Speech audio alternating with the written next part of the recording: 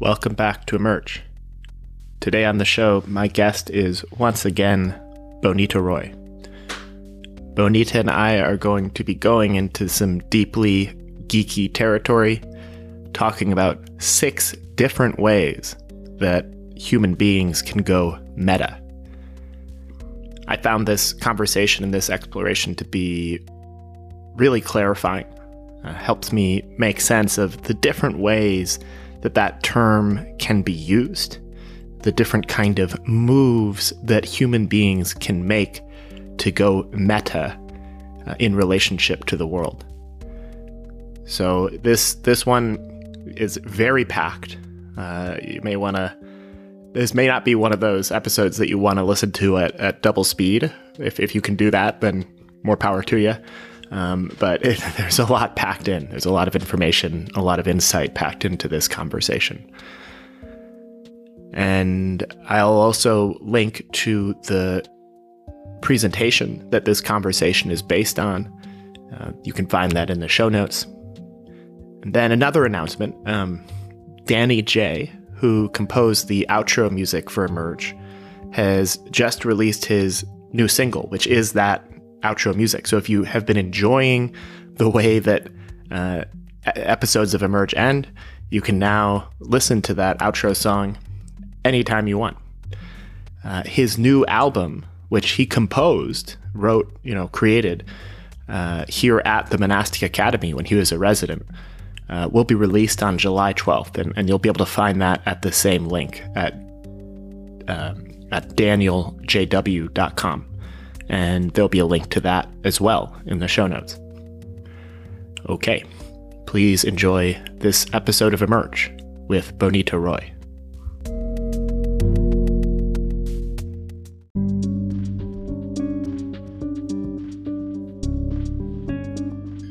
The Emerge podcast is proud to be sponsored by the Monastic Academy for the Preservation of Life on Earth.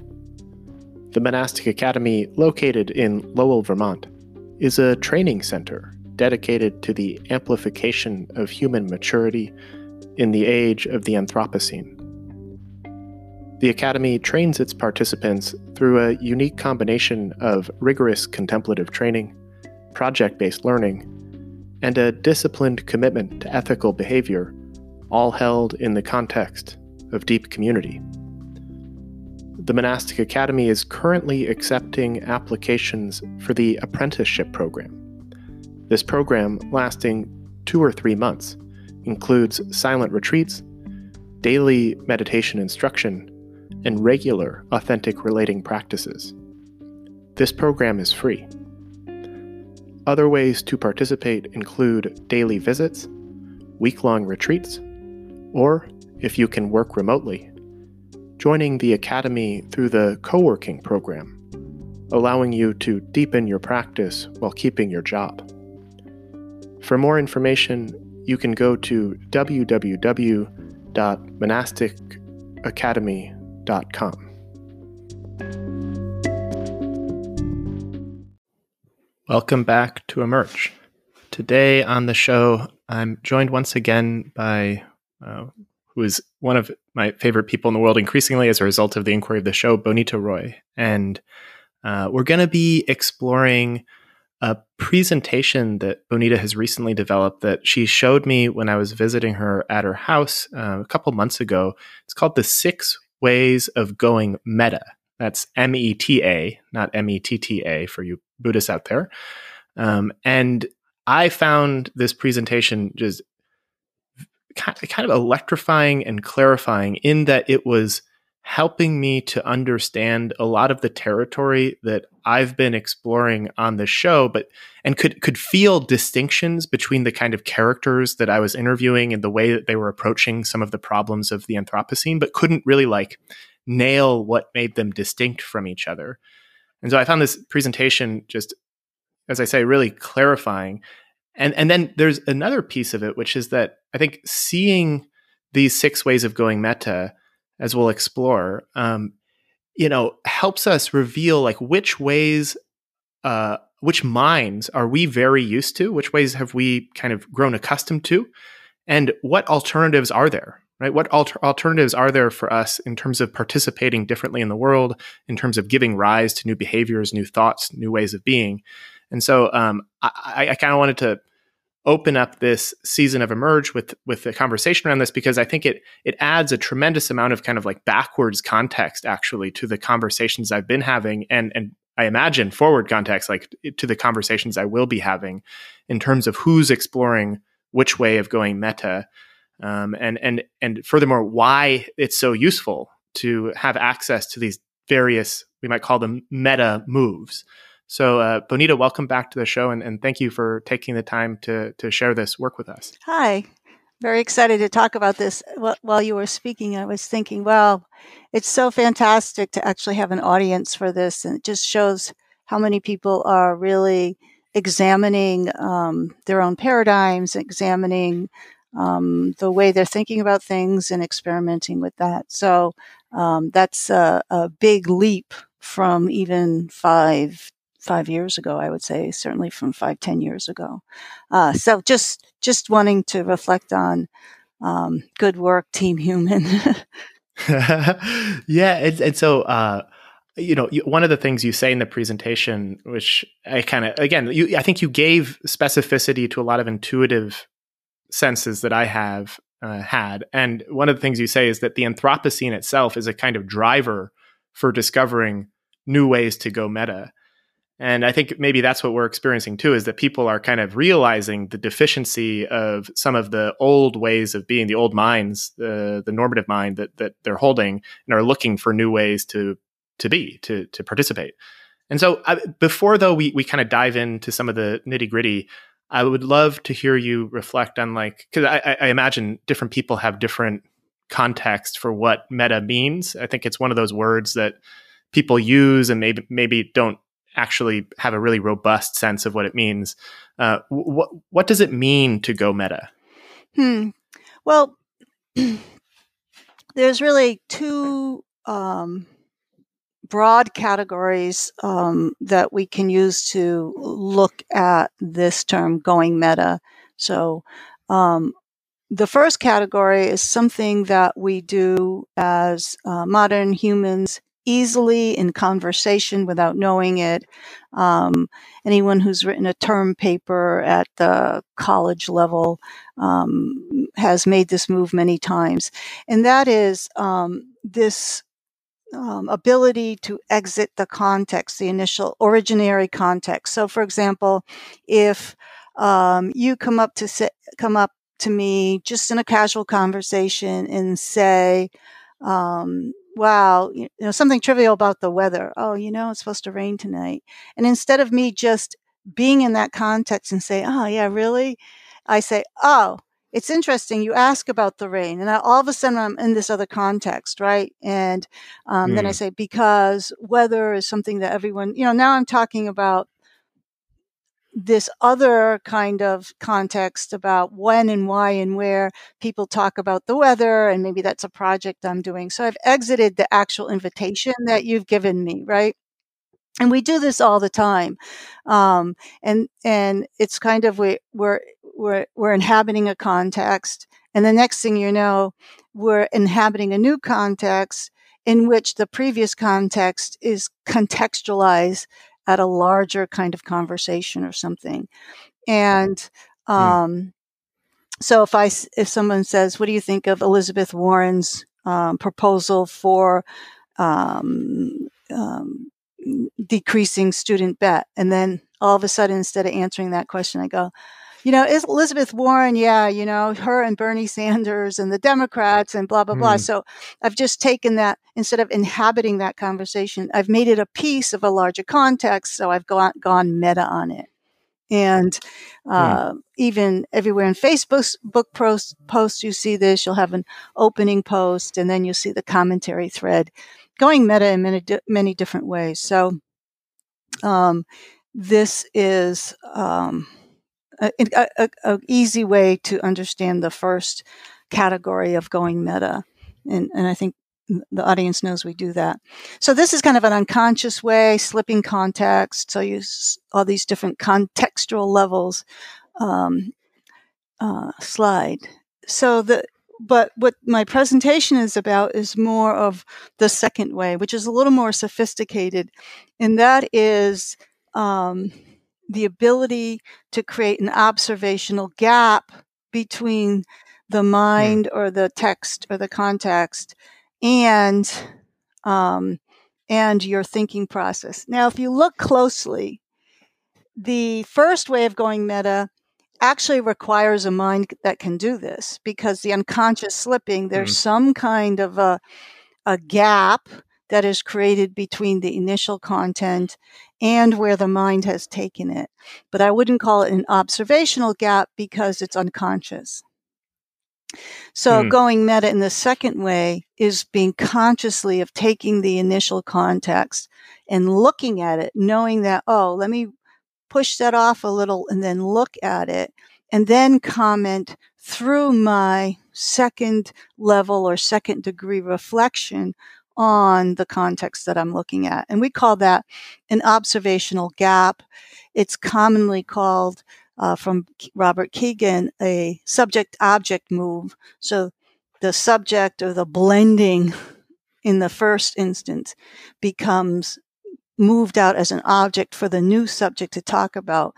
In my work, I want to avoid the term subject-object move because not every way of going meta makes an object of the other side. When you create the gap and then you're thinking about the other side, you can make an object of it, but you can discover the agentic and participatory nature of the other side. And so it's more of a subject-to-subject encounter. And maybe I would love to hear you reflect a little bit about why it is that the Anthropocene is functioning as a driver to force us to discover new ways of going meta. Yeah, so I don't want to say it in a trivial way. Some people say it like rah-rah, the Anthropocene and all this destruction is an opportunity for us to evolve as human beings. You know, I'm not sure that the trade-off is positive in so much that way.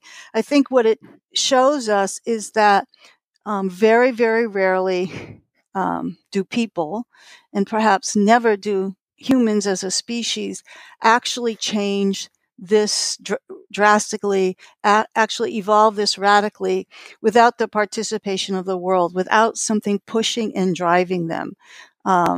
We don't think ourselves into new and cool ways of being. This is true for rare people, artists and saints and geniuses, innocent creative geniuses. But in general, it's the movement of the world, the changing of the conditions. You know, humans have survived different ice ages and different catastrophes, and also different eras of flourishing. When we discovered oil and we had all this energy in a bottle, this was a event that created positive, quote unquote, trophic cascades, brought in the Industrial Revolution. So I think that you could call all of these techniques or technologies. Part of it is the human technique and technology. Part of it is the world itself. The world discloses itself as an affordance for what we would call positive, meaning happy and comforting and pleasureful change, and also as an affordance for change because things are getting discomfortable and dangerous and critical and threatening. So I think it's a sign of our participation in the world. And a lot of people define the Anthropocene as, you know, humans are the dominant species on the planet. But I think it's really, we're being forced to realize that we cannot dominate the planet, that we've never been separate, that what goes around is coming around.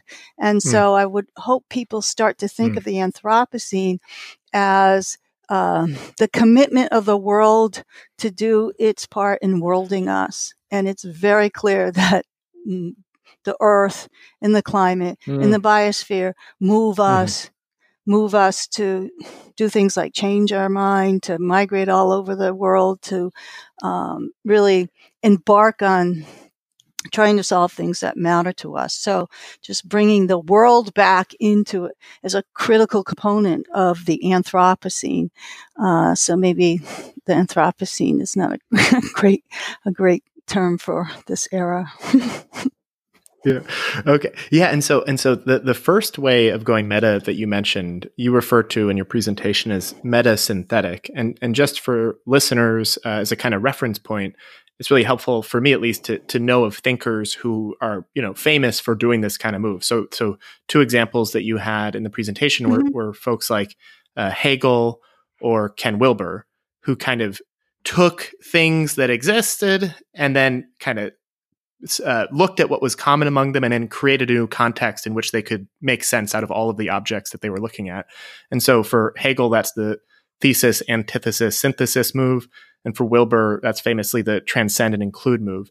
But what you also say in the presentation is that there are certain deficiencies of the metasynthetic move that are kind of perhaps part and parcel of causing us to look to other ways of going meta to help us make sense of the complexity of the world or the kind of condition of the world. And so you mentioned runaway epistemologies, hyperobjects, and overmining. I don't know if you want to kind of paint a picture about the deficiencies of the metasynthetic before we kind of look at maybe some of the more novel meta moves that you've been looking at. Yeah, so I think you hit on them all. If we look at Ken Wilber's theory, for example, and many, I think, of our listeners have some knowledge or familiarity with his Aqual. Well, Ken Wilber said there's four basic contexts, right? There's the singular internal, the subjective context. There's the plural internal shared, the intersubjective context. There's the singular objective and the plural objective.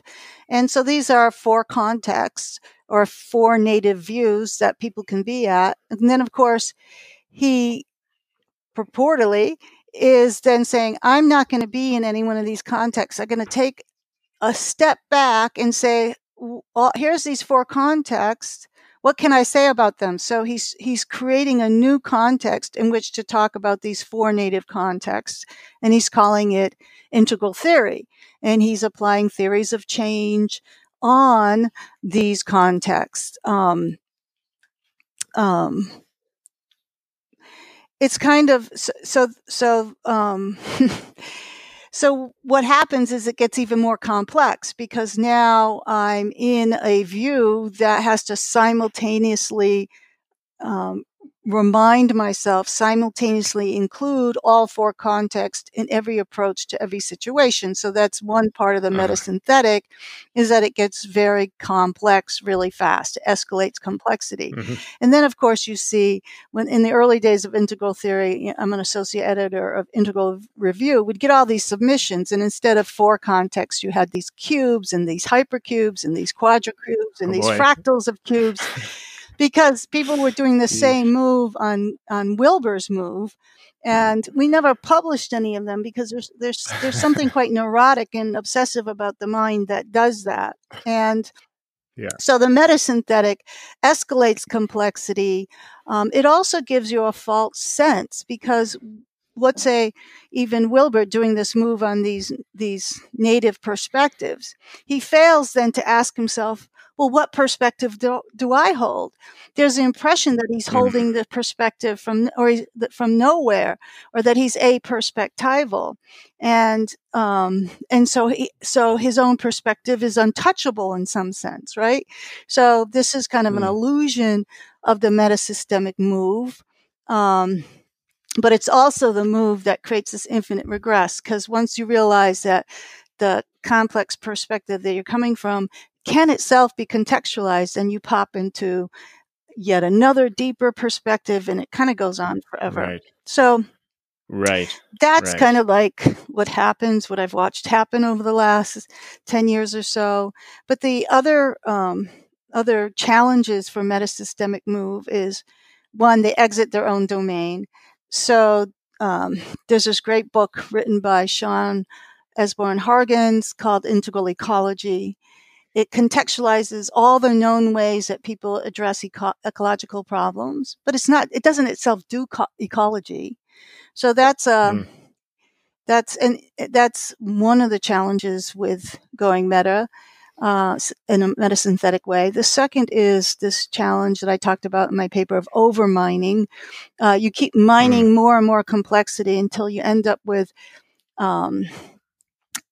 a conceptual object such as climate change, which is a hyper object. It's so complex you can't actually manipulate it with reasoning faculty, and you end up in a kind of state of inertia.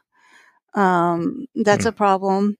And then over time, this creates, it's just another term for it, runaway epistemology, that the way you talk about things gets more and more and more complex, but continues to get further and further from actionable impact. And so it kind of seems to be I believe that we are at the point where many people are recognizing it for the kind of dead end or inadequate epistemic move.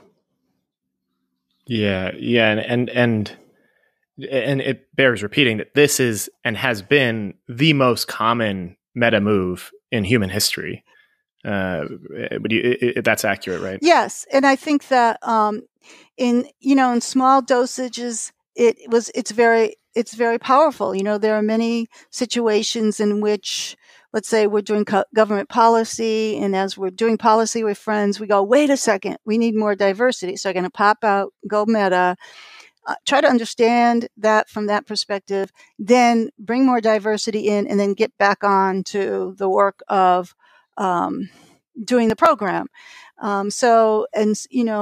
What do they say? Too much of a bad thing never creates a good thing, but too much of a good thing quite often results in a bad thing. And so the promise of meta, I have students that come out of, like, for example, in this case, the New School in New York City, and they come with minds that are capable of so much meta-systemic complexity, and that you can see as they're talking that from this view, it holds all these contexts, but then they're going to hold another context from that view, and on and on and on.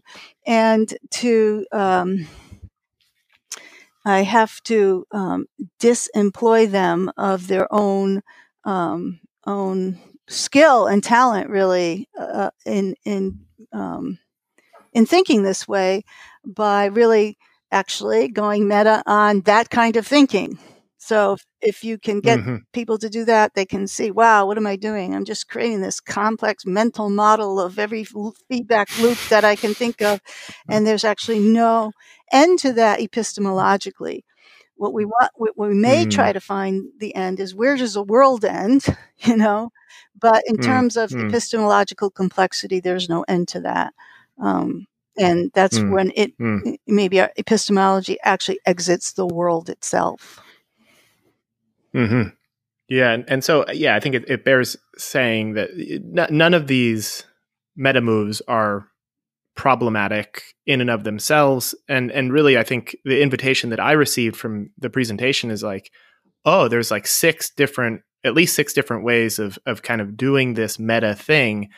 Maybe it's appropriate to learn how to be fluid between them and kind of leverage them when appropriate. And also to just acknowledge that there are other ways of being in the world other than the metasynthetic, which, it used to be quite comfortable for me as the kind of major way. But now I've been obviously at the monastery playing more with the second move that you talk about, which is the deconstructive meta move, which it didn't immediately make sense to me why this would also be a meta move. And so maybe I wonder if you could sort of explain how this fits into your view of the meta move, this deconstructive path. So the deconstructive meta move is certainly associated with the Eastern path. In some postmodernism, like Derrida, Foucault, a bit, Derrida and Foucault, and that is that you take the existing way of looking at the system and you deconstruct it down to, in the Eastern path, to emptiness. You see that nothing stands on its own, or you remove all the linkages. And of course, when you remove all the linkages of a codependent arising system, such as thought, well, then it disappears. So it's a meta move because it requires creating an observational gap, right? So when you're doing meditation, early meditation is really to notice when thoughts arise before you can then, manipulate them and deconstruct them. You have to have these objects, these relationships that constitute your internal experience. You have to be able to see them, to witness them, to observe them. And so all these meta moves in the second category, which the first two categories I talked about when we first started talking, require this observational gap, whether it's conscious or unconscious. And as I understand meditation, there's an attempt to do practices that makes it conscious. And then you can consciously start working downwards through the deconstructive path and removing these internal linkages between thoughts and affects and mental models and imagery and perception. You start removing these linkages in a somewhat systematic way to continuously unravel the complex knot of experience until you're left with subtler and subtler objects that also can be absented or ablated until you experience either their non-arising or somewhat conceptual insight about the nature of interdependent reality. So this is also called negative dialectics, in contrast to Hegel's dialectics. And there's, just to tidy this part up, there's actually different ways people in the Eastern traditions have dealt with this. I like to say that, for example, Nishida Kitaro, he worked with the dialectics more like matter and antimatter, that they kind of destroy each other. Like it's a proposition and its opposite destroy each other. It's so cool. It's so cool because in the West, a proposition in its opposite or contrary create a higher perspective. And then Nagarjuna, he actually came to more of an insight on emptiness. And Dogen worked with these kind of deconstructive moves to create a whole illogics, which is quite hard to penetrate. But it's neat that there's like these different flavors of the deconstructive move in the East. Right. And so it's easy then to contrast this deconstructive meta move with the meta-synthetic in the sense that the meta-synthetic is this kind of upward path of discovering novel contexts and broader contexts, bigger contexts that include the objects within them.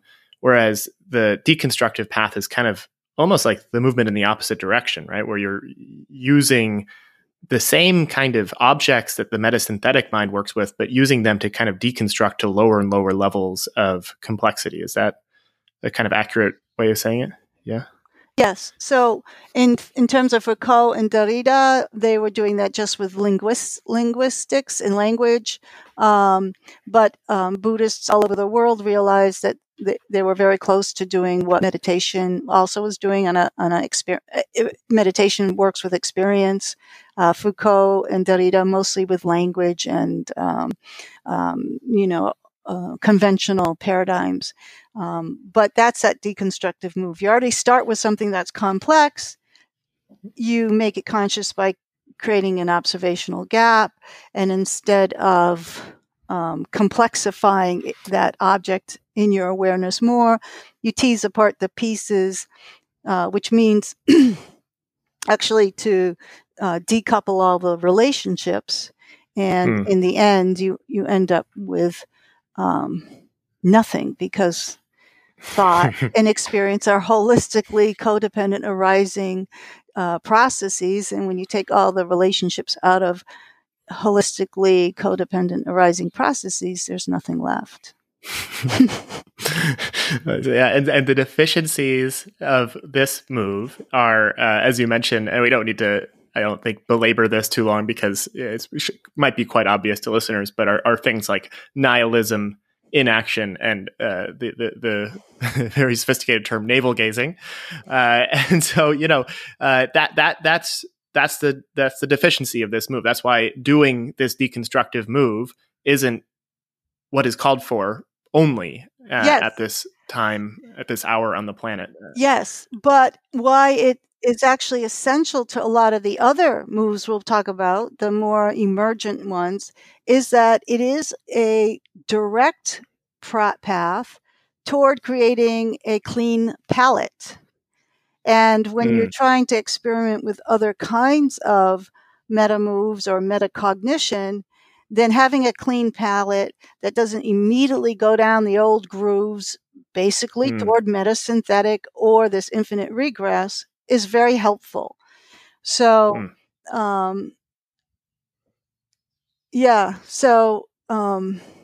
there's a whole conversation we could have about this. We could go meta on the deconstructive move, but whether or not it is the end game, emptiness is the end game, or is it the fruition of a vehicle from which then a whole new mind can emerge? I've always believed it's the fruition of a series of vehicles or practices, which basically now you're at, now you're at the starting point. But there's a whole nother podcast on that.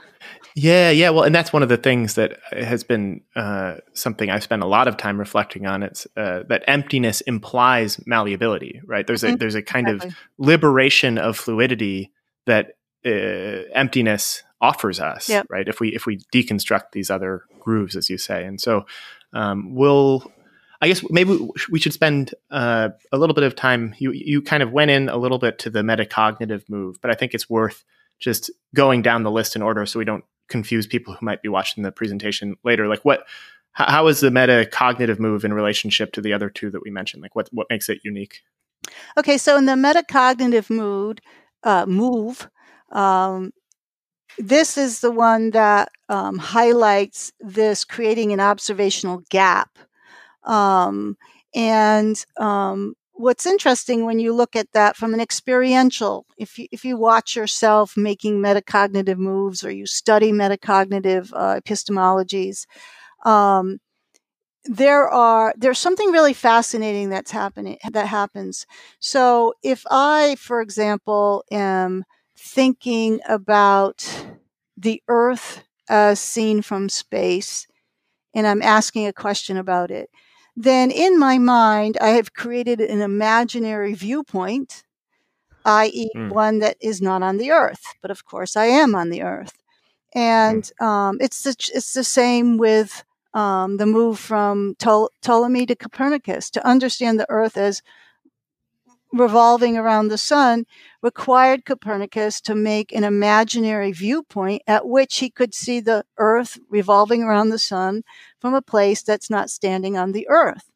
So what's interesting about metacognition or metacognitive moves is that as has been widely researched and reported, it creates this observational gap.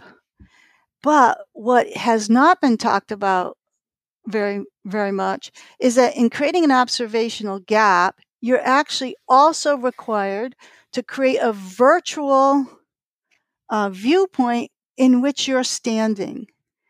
And then we can go meta on that and say, what are the kinds of virtual viewpoints do people create in different types of metacognitive reasoning or epistemologies? So So this is quite complex. You can see how there's 2 or 3 levels there of inquiry. Yeah. And so you in the presentation go into all the different modes of the metacognitive move, and there's a lot there. As you say, it's complicated, and I think for the purposes of this conversation, I want to get onto the 3 moves that have been kind of emerging now. And so I think it's useful to say at this point that these first 3 ways of going meta we've been talking about, the metasynthetic, the deconstructive, and the metacognitive, are fairly common in our culture, right? Like the metasynthetic is the most common, but the other 2 are not that uncommon. Correct. Whereas these last three through six, or four through six, are pretty experimental, and I would say are really a response to some of the limitations of the whole Western science project, and a response to some of the critiques of postmodernism. And so it's very much like an emergent kind of experimental space that you and a lot of the guests on this show have been exploring. And so I'm really excited to explore these three ways of going meta. And I'll say the three of them, and then we'll kind of go into each of them in turn. So first we have the orthogonal move. That's the fourth way of going meta in your list. Then we have simplexity, which is the fifth way of going meta. And then the last is something you call holistically oriented critical reflexivity. And that's the last way that you've identified. And what's interesting is that each of these ways of going meta, I've actually interviewed people who are kind of representations of this kind of move. And so, I'll make sure and reference to previous episodes for folks who want to explore any individual way in greater depth. But let's go through each of them. What is the orthogonal move? Okay, the orthogonal move is kind of a move that says, let's just put the old mind aside and either move to entirely new what we would call metaphysical architectures or architectures of thinking, or move to things like that are very practical judgment, askesis, phronesis. These are all Greek terms because there was a similar moment in Greek philosophy which tried to say all this kind of conceptual thinking is not really practical. So we have actually a lot of these Greek terms. But what it means is, for example, in terms of switching to different cognitive architectures, Whitehead wrote a huge amount of work, a big canon, on speculative ontology, so that speculative metaphysics. He was saying, what if our minds in the world, what if we used our mind to look at the world in this different way? And instead of basing it on objects and things, basing it on movement and process. What if we make movement and process primary? And of course, everything reverses, right? Subjects become objects and past becomes future and effects become causes, because he reversed some fundamental feature of our paradigm. And so that's one that I'm really familiar with. I'm not sure. It'd be interesting to think of when in the history of philosophy that has been done before. Deleuze probably with rhizomatic interfaces and Guattari. So I think Roy Bhaskaar's move to critical realism, and then the people that followed them that said object-oriented philosophy. Let's take objects as real and fundamental. What would happen then? So these are kind of experimental choices. People choose to construct their thinking and their paradigms this way to see what they can discover and what kind of questions they can ask that they haven't been able to ask in a different way. That's still very much an epistemology. Yeah. And one of the things you say is that it's sort of like making a meta move on some of the primary metaphysical assumptions, in most cases of modernity, right? Yes. And so there's something really interesting in that too. But what it enables you to do is, once you've said, well, let's just turn to a different architecture of thought, then you just inhabit that thought. You don't make meta moves on it, because it opens enough novelty that you can stay at level one within the new paradigm, right? So that's the advantage of it. One of the advantages of it. So you revisit the same questions within this a completely different logical construction. Yeah, and so one of the things you say about all the kind of movement between 1 and 6 of the various ways of going meta is that there's progressively less complexity in each of the various moves, typically speaking. And so, as you say, that in the orthogonal move, there's a kind of flattening out of things. So there's less ontological depth. But what I experienced the orthogonal move, especially like talking with people like Adam Roberts, or also I think Rob Burbea is kind of exploring this in his own way in relationship to Buddhism, but that there's a kind of like liberation of creative energy and experimentation because you're no longer burdened by the complexity of the metasynthetic move. You're kind of like freed from that. And so there's this kind of like almost like aesthetic space, creative space that's opened up that opens up as a kind of flat terrain of exploration. It's really interesting. It's a whole new sandbox. My favorite one is something that I love to live in, and that is neo-animism, like Graham Harvey's neo-animism, that there's agents on both sides of the participation. So coffee moves 1 million people every morning, and great wars have actually been fought over tea.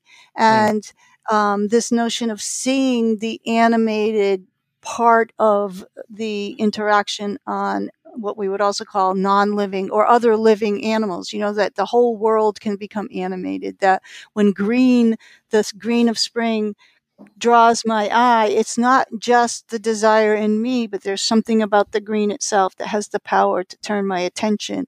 This way of this omnidirectionality of agents and agency is a choice. And when you make that choice, a lot gets solved, and a lot of novel experiences, the world can become enriched.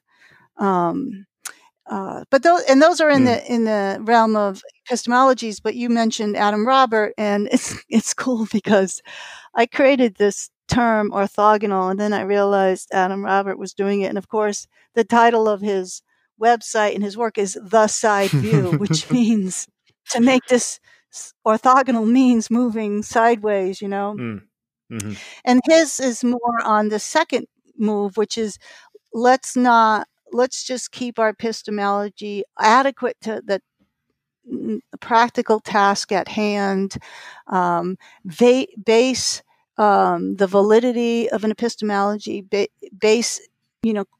qualify that as what works, stay close to the bone, use the body, use perception and attention. He talks about perception, the body as an instrument of perception. So kind of moving it down into this rich, lived kind of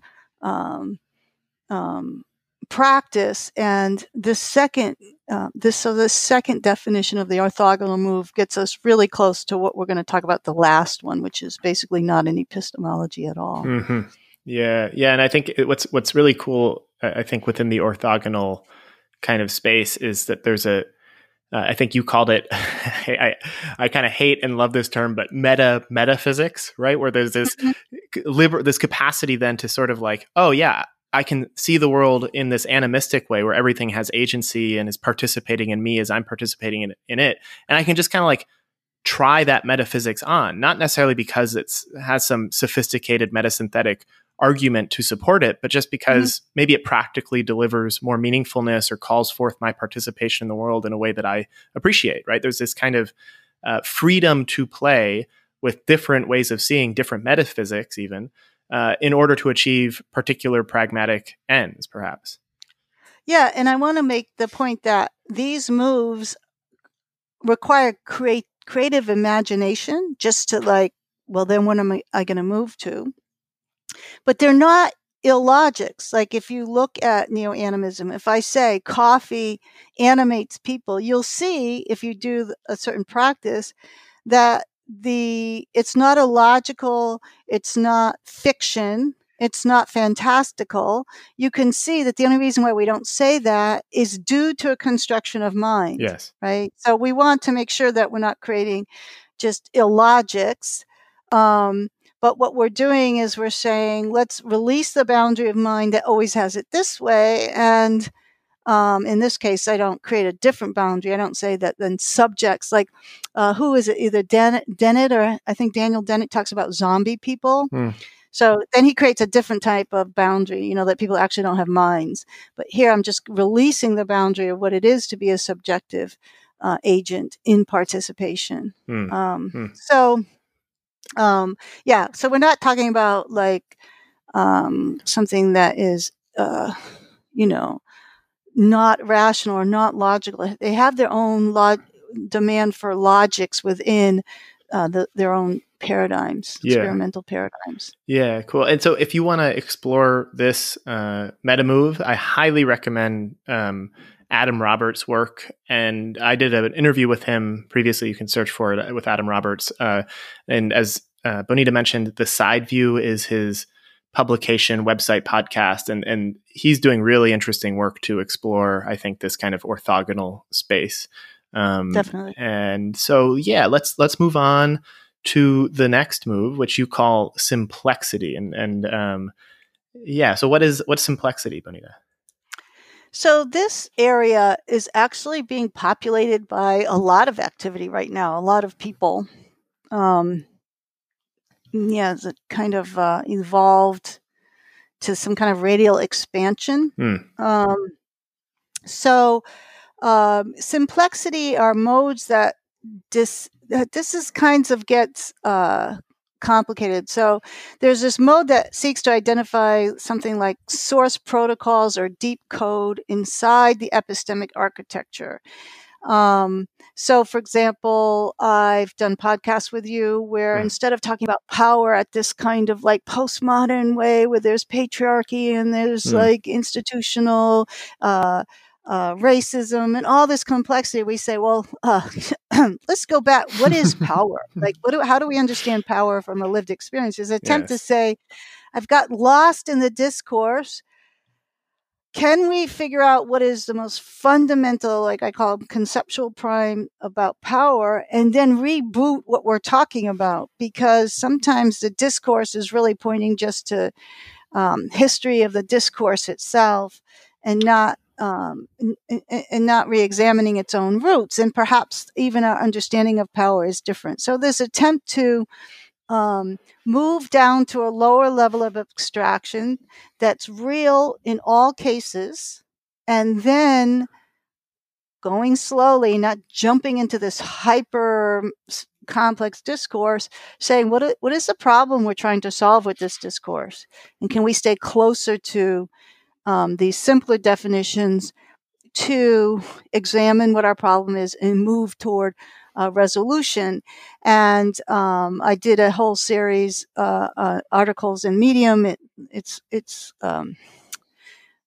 put together as a big article in Integral Leadership Review on releasing complexity, which just goes through the different levels of systemic complexity that we can start to parse down to get to a level of what I call heuristics, which is just drawings that help us make sense of things. So that gives you but then a lot of people are doing it in different ways.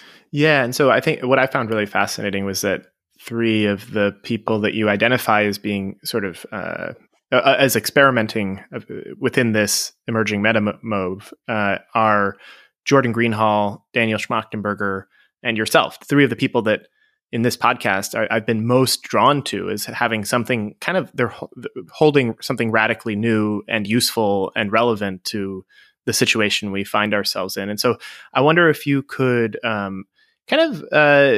differentiate between what you see like Daniel doing and what you see Jordan doing and what you're doing.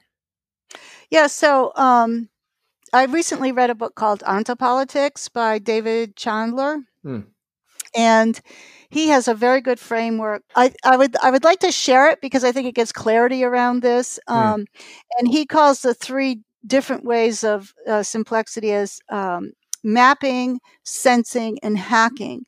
So mapping, he clarifies all, and also he said these are all modes of thinking that are driven by the emergence of the Anthropocene, the effects of the Anthropocene. So mapping is looking for causal depth. And this maps more closely to what Daniel Schmachtenberger is doing. He's really interested in generator functions, highly leveraged tipping points and thresholds and traffic cascades. When you hear him speak and he's outlining how one thing impacts the other and impacts the other, he's really looking for ontological causes of complex systems and trying to map those out. And so in this sense, Chandler characterizes it as a focus on autopoietic systems. This affects that, which affects this, which affects that kind of thing. But the challenge here is that you can run into a situation where there's infinite amount of depth in the causal chain. So it is a move towards simplicity. But it has this topology of being very, very, very deep. Now, in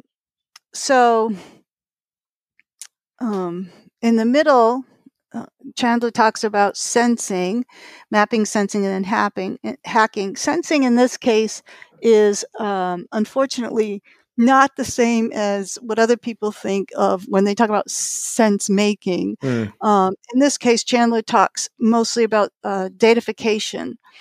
And in this area, and I think I'm bringing it in here because it didn't make my tutorial, I don't think. And it's a whole range of ways that we as humans are moving toward that people like you and I do not highlight. So I think we should just put it here.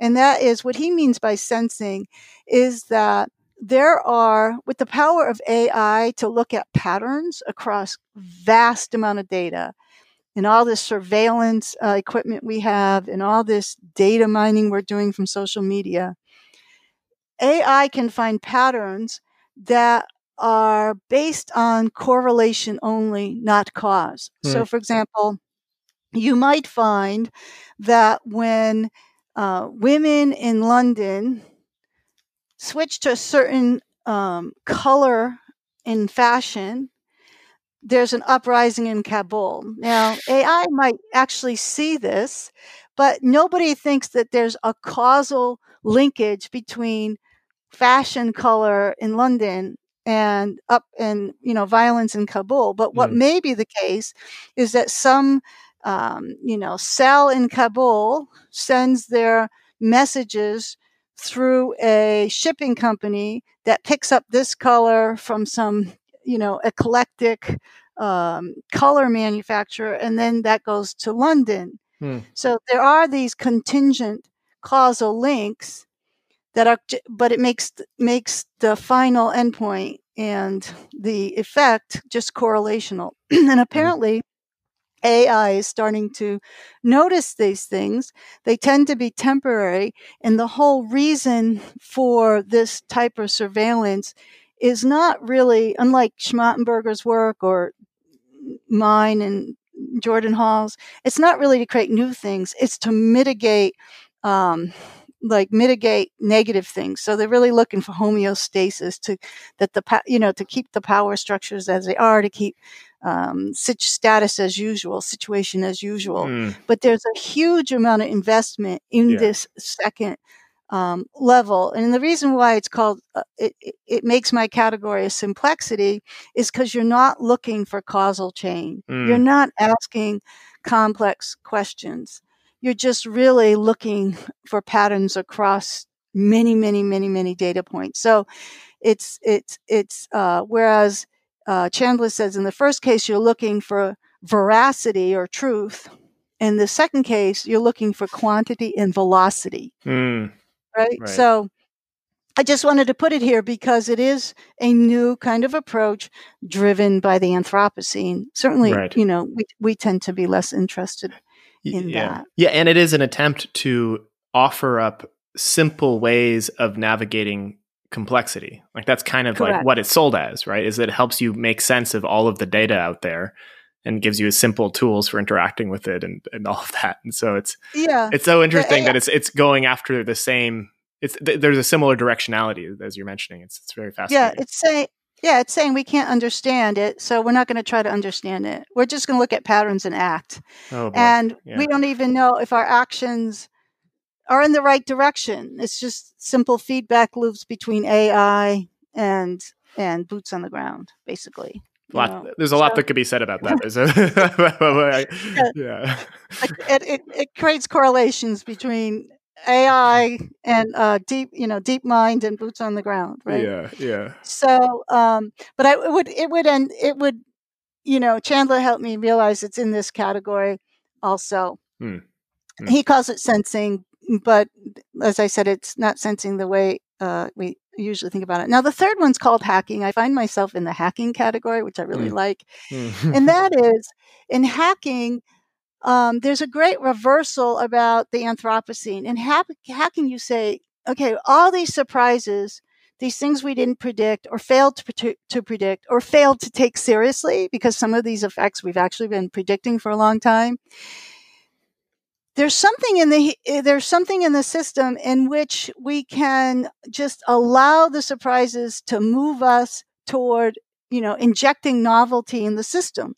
One of the things we're injecting novelty in is all these different ways of thinking. So instead of autopoietic, which is systems interplaying with each other, or homeostatic, it's truly advancing novelty. It reminds me of what Nora Bateson once told me. She said things have to get a whole lot weirder before they can get better. And it's kind of like not moving in the direction in the sense like, well, let's drop an atomic bomb, but moving into, if we have a lot of migration, instead of passing legislation to slow down migration, what can we do, for example, to amplify migration? And how could that help us? Like moving in the direction of the response. So it's harder to understand, but it's this notion of let's just creatively liberate ourselves from being contracted by the response of Gaia. Okay? And we say, not that Gaia is punishing us, not that Gaia is dying, but Gaia, it wants us to dance in this new participation. And it reminds me of, for example, when I talk about, if you're gardening and you see insects eating your plants, instead of you say, oh, here's more life. This is a surprise. I didn't want this to happen. Let's say, here's a surprise. There's more life in my garden. Now, how can I even add more life to balance that? It's like not get rid of the more life that came in. That seems to be a problem. But more life. It's telling me add more life. Now, it's, you can't be reductive about it. You can say, the climate is telling us to add more heat. That's not the point. But these creative ways, you have to be really creative of how you respond to the invitation. This is an invitation. This is an invitation. Because it is a holistic system that wants to heal itself. And it's kind of like the way we create homeopathic medicines, right? They're not allopathic. They're not if you take this pill, then you're going to get better. It's kind of trying to work within the feed loops of the system itself. And I would put in this Charles Eisenstein's way of looking at the complexity of, what the Earth is doing is not a problem, is that in our response, we are destroying the systems that the Earth needs to handle 9 billion people, let's say. Maybe the Earth could handle 50 billion people. We don't know. But it's kind of hacking through these normal ways and being very creative and try to see some of this as liberating structures, like, that the Earth is banging us on the head, not to stop, but like to creatively advance into a certain trajectory that we're, not quite smart enough to see, even though it's, hidden in plain sight. So, I think that makes part of it. In my tutorial, I put Dave Snowden in sense-making approaches, and he is in, in the sense in the second category in terms of sensing more, using technology to sense more, but he's certainly not into like the extreme version of datafication that Chandler talks about. So all of these are in the notion of simplexity, because what they're trying to simplify is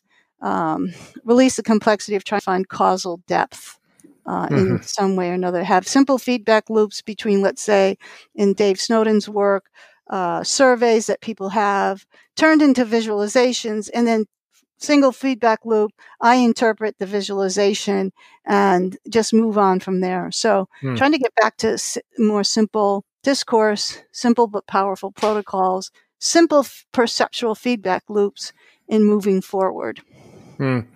Yeah. And so what really struck me in the presentation when you were describing this was when you framed the Anthropocene as the surprising and novel participation of the world itself. Yeah. And that the hacking perspective can kind of see this and work with this. I was surprised, though, you said that one of the challenges, or the challenge that was identified for hacking was meaninglessness. And yes. I wonder if you could speak a little bit about that. Yeah, we talked about this in the last cohort I had. So the provocative point that Chandler raises is he sees a progression. He's trying to see, well, what's the progression between these three? And he says that we're, over time, we need to learn to be less and less instrumental of the earth. And so he talks about how we've, used the earth as an object. We've instrumentalized it for extraction. Everything is for us, for us, for us. But then he says that by the time you get to hacking, you see really how deep it is, that we actually don't understand the Anthropocene because we want to make what the earth is, how the earth is behaving, still make meaning for us. Right. So we want to be saved. We want a survival. We want to fix climate change. And why? Because we want to live, or we want to save the parts of life that we love. It's all, the whole thing is in our own meaning-making system. And so he's suggesting that that's still very powerfully, although subtly, instrumentalizing the earth. It reminds me of something I say to my students early on in the course. And we're talking about, as we do, levels of adult development, levels of spiritual growth. There's levels everywhere. And I say that I have a 3 rubric system. And the first system is that we think everything, to increase happiness and increase pleasure and decrease suffering. It's all about external conditions, right? So all about that person over there, or that system out there, or if I had more money, if it didn't rain, everything is trying to fix the external landscape.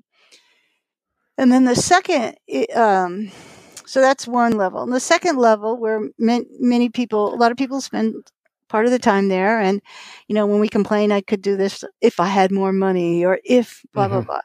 But the middle term occupies spiritual practitioners for a long, long time. And I call it cracking the code. You realize just how much the external situation, or at least your perception of it, depends upon your internal state. So we spend a lot of time there. But the third move, in my opinion, is a tremendous leap in consciousness. And that is, you realize it's never been about you.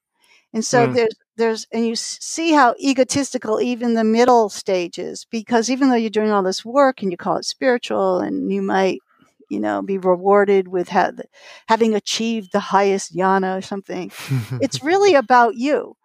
And in the third phase, you zoom way out and you realize it's never been about you. And you start, people start talking about being an instrument of, an instrument to this larger happening. And so you basically are curious, how can I creatively be part of this? But you're not really making meaning, because the making meaning comes through you, and you start to realize how inadequate to the task a human perspective is on what is going on, And so that can be a liberating feeling, but actually when we tried it on in my course a couple of weeks ago, it was, it can be very close to despair and meaninglessness. But we quickly noticed that we can't help stop making meaning, but we shouldn't expect the world's behavior to provide meaning for us. We need to say, we are creatively meaning making ourselves, and this project is a tiny little piece of what the cosmos does. And it's and so it's kind of like just seeing the scale at which things actually are, and coming to terms with that. That makes sense. Yeah, interesting. Yeah, there's it does make sense, and I think, especially what you said around you can't help but make meaning, and that there's somehow more asked of us instead of putting it all on the world in this case, or more asked of the whole. I don't know. I can't even speak into this way of seeing. It's very hard with the language we have. Yeah, I think it has, it has something to do with Trungpa called drop the theistic attitude. You're not a god, you're not close to the gods, and there are no gods to save you. And yet, delight, and yet. So it's something like that. But anyways, that's a piece of it. That's a kind of a deep piece, and I just kind of got into thinking about that, or meditating on that recently. So. And is there anything else that you want to say about the Simplexity move before we head into the final meta move? Yeah. So the only other thing that I want to say about the Simplexity move is that one of the features of this is that in all these cases, there's a question of separating the epistemic complexity from ontological complexity. And that is understanding that the notion of complexity itself is an epistemic structure, right? And sometimes I use I overuse this in a sense, but I use the story of Ptolemy and Copernicus. Ptolemy had outlined the movements of the planets around the Earth in terms of cycles and epicycles. They had great explanatory power. They explained why, the apparent retrograde of Mars, for example. But it was a very complex system. And then once you revise the model of the movement based upon thinking of the sun as the center of the solar system, then it released the complexity of the mental model. But the planets didn't all of a sudden run around and rearrange themselves, right? So there's always this question of, is the complexity in the world, or is it in the construction that the mind is using to frame or interpret or to make mental models or to think about the world? And you can go a long way by really assuming that the complexity and even the notion of complexity is in a mind that so frames the world. Yeah, which brings us nicely into the last move, which maybe is the hardest one to describe of all of these. And I know when my friend Peter Park, he also watched you do the presentation when we were at your house, and he felt the most resonant with this, which I think speaks to his monastic training. And so there's a kind of there's something in this last move, which you call holistically oriented critical reflexivity, which makes sense to those with a lot of meditative or embodied training. But can you kind of sketch a picture as best you can of this move?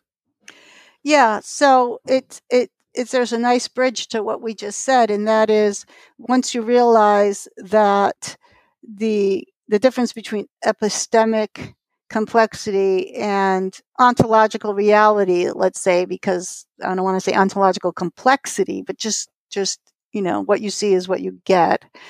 That enables you to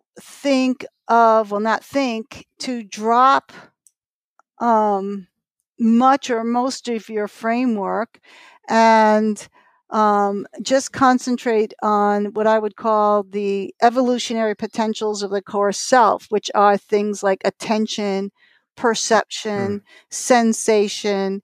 And if you refine those so you see more, you feel more, you imagine greatly with conscious intention, then you enter a whole new way of being in the world. So these are non-epistemic. Even the conscious application of creative imagination is I would call non-epistemic, because you're not supposing that is knowing the world. You're aware that you're adding imagination to the world. So it's a difference between it's a metaphor of children looking at clouds and imagining horses in them. They know, and if you remember when you do this as a child, you think of a horse, and then the horse is coming. You can feel there's something in your body that's also shaping these cloud formations into that perception, right? You feel that it's a holistic participation. You're not fooled.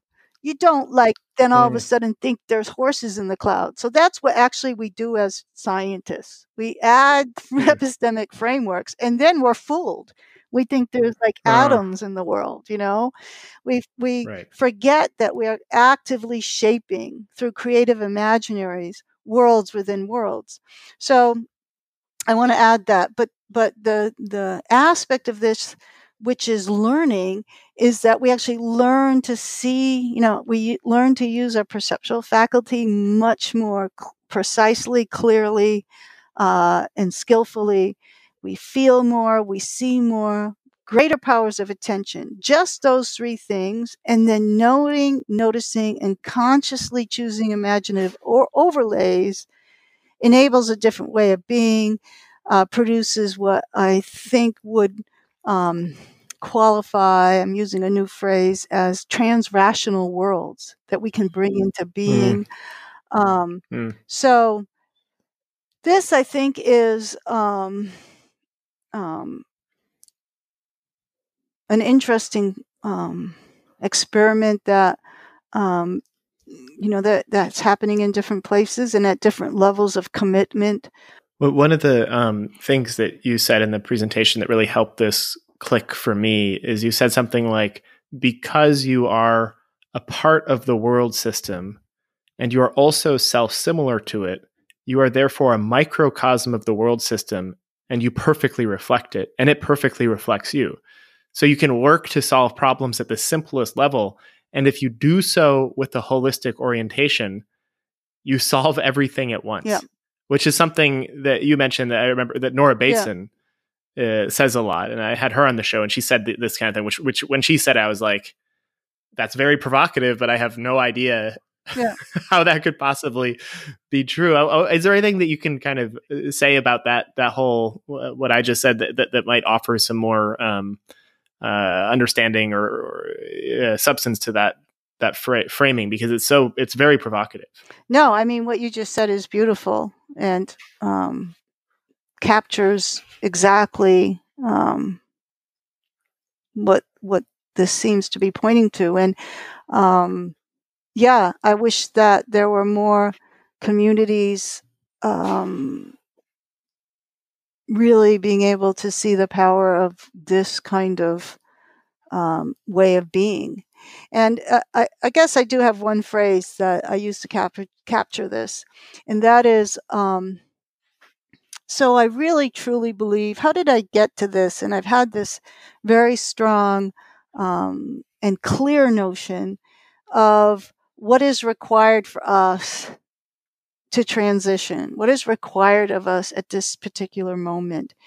And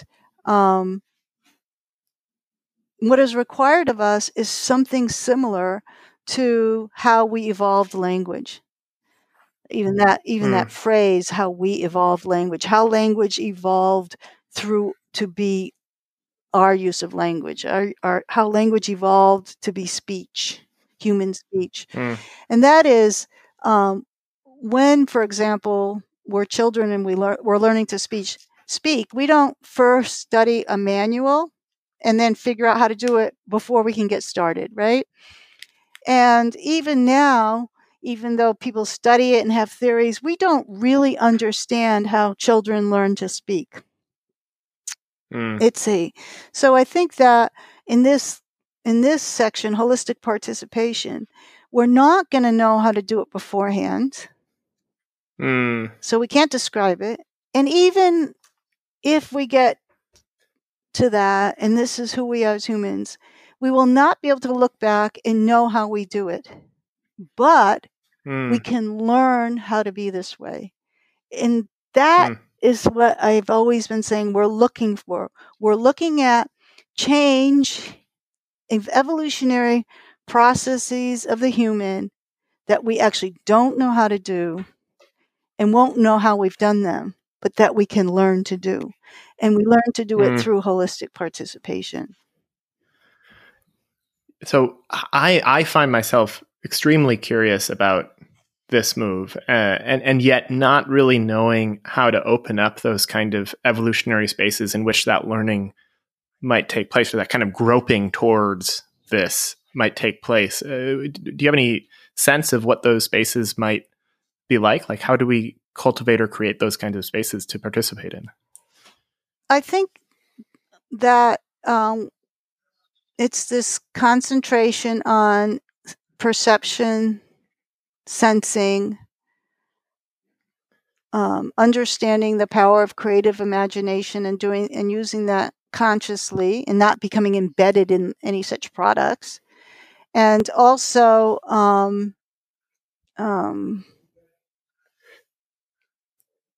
had another thought, but I can't think. So sensing, tension, perception, understanding how to use creative imaginaries. And, so all of these things are performed with your body, so it has an embodied component to it. And I think that, and then being able to trust that work, even though it's one of these things that's not going to build what we typically understand as knowledge in the world. We cannot know what we're doing. And learn to not rely on satisfying that aspect of the mind that's greedy in that way, that wants to be that wants to be satisfied, that wants ideas to be resolved, that wants things to be resolved, this once and for all, and to come full circle. That's kind of what drives the metasystemic complexity, that we solve a problem, but it's not solved once and for all. So instead of just dealing with it again, we try to solve it at a higher level of complexity so it can be solved once and for all. And this once and for all, obviously, is an illusion, because impermanence is a fundamental truth about the universe. So I guess that's something else we can put into this slide, or this placeholder. Yeah. That not attempting to go into the solving it once and for all resonates a lot. And I what's coming to mind is my conversation with Ria Bach. It seems like now, looking back, that she's exploring this territory with the work that she's doing. And, and that gets us back into continuous participation and creative advance, I would say, or creative liberated advance.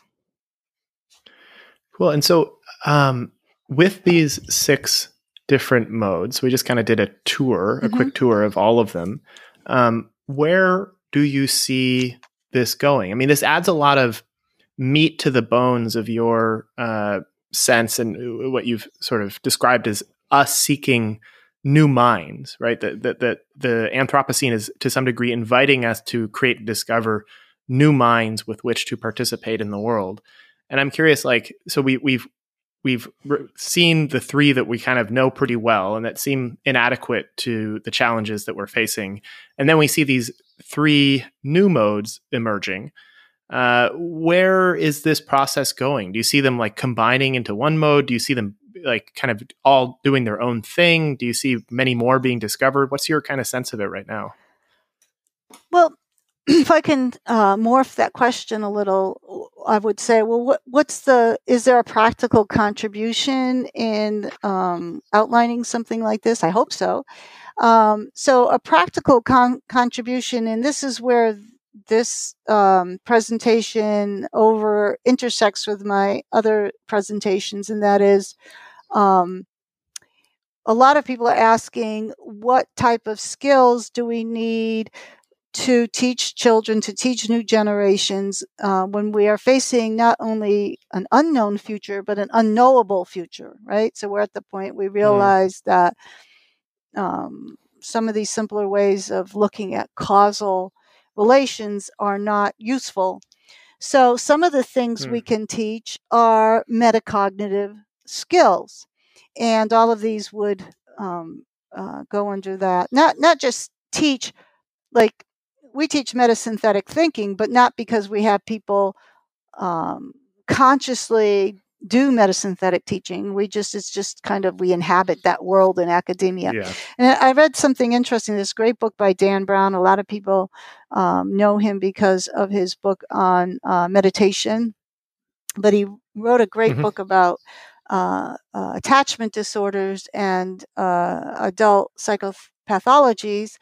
And he has worked a lot with children, and he's starting to identify spaces or openings or opportunities where we can see that metacognitive states, I would say they are a state of mind.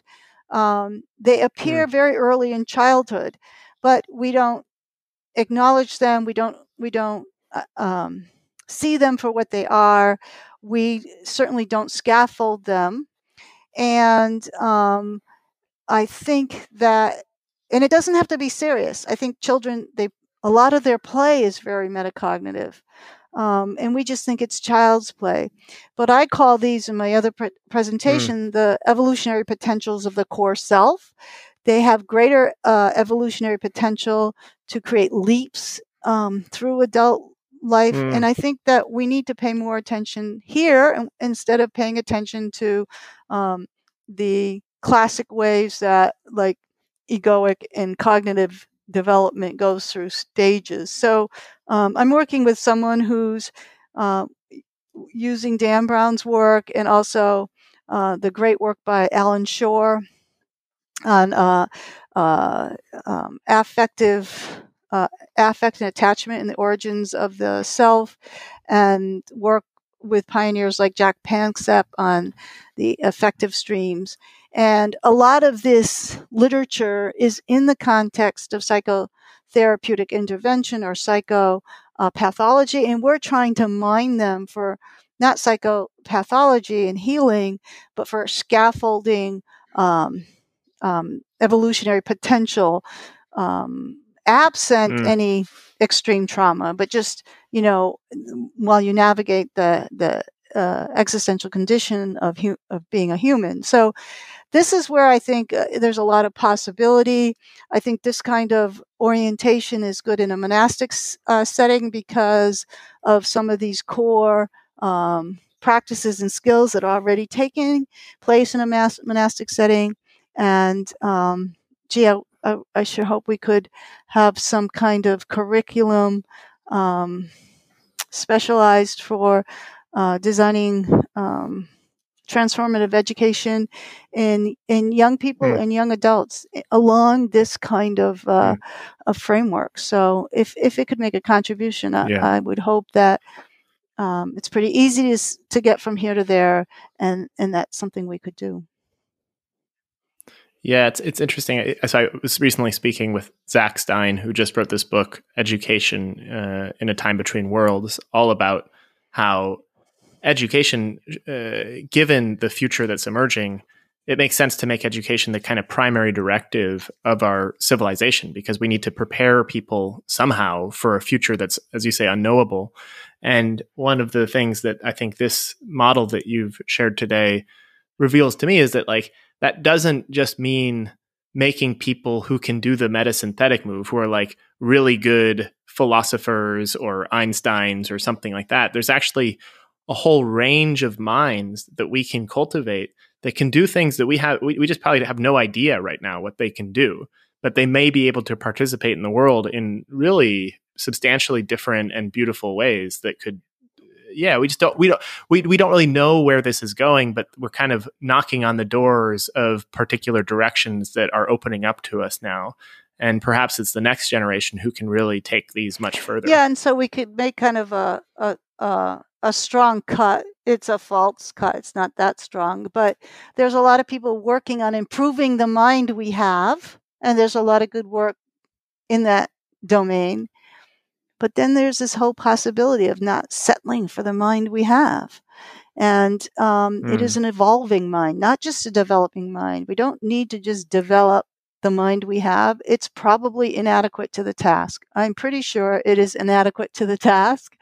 And it may be also why it's so hard to get more than 2-3%, ideally, I guess, into that kind of development, because the mind's already moving orthogonally. And that's the direction that evolution takes. It doesn't just put, a different packaging on top of a developmental stage progression. It creates something new. And I've been I've been in the practice of looking for this new mind for, a little over a decade now, and it's just getting more and more exciting. So I think this is real. And I think that it's really exciting to be able to, to have a podcast on something like this. It's really sophisticated, requires a lot of imagination to stay with. But I think there's a ever increasing and growing audience around these kinds of topics. And that's really exciting. Yeah, and so I will link to the presentation itself in the show notes, and I highly recommend going through it. It as Bonita said, it's quite complex. Like, it definitely pushed me to the edge of my capacities and my ability to do various meta moves, but it was well worth it. I feel like it helped me understand in a deeper way a lot of what I've been drawn to in the inquiry of this podcast. And so it clarified. It also helped me take more ownership of my own capacities in some of these different meta moves. And it was well worth the journey, well worth the kind of struggle of really trying to learn it well enough to be able to speak in this podcast. So really appreciate you coming on the show, Bonita. I'm curious if there's anything before we close the conversation that you'd like to say that perhaps you didn't get a chance to say so far. No, I just want to also reflect back that when you and Peter were here at my farm, Aldelore, you had purchase on this because it is kind of the groove that you have already begun to enact in certain circles in the monastic academy. And I think that gives us reason to believe that there can be a lot of benefit and reward in pursuing some of these frameworks. And it's just so exciting to collaborate with people. And wow, what a gift that you are, Daniel, and the people that you continue to highlight. It's really fantastic.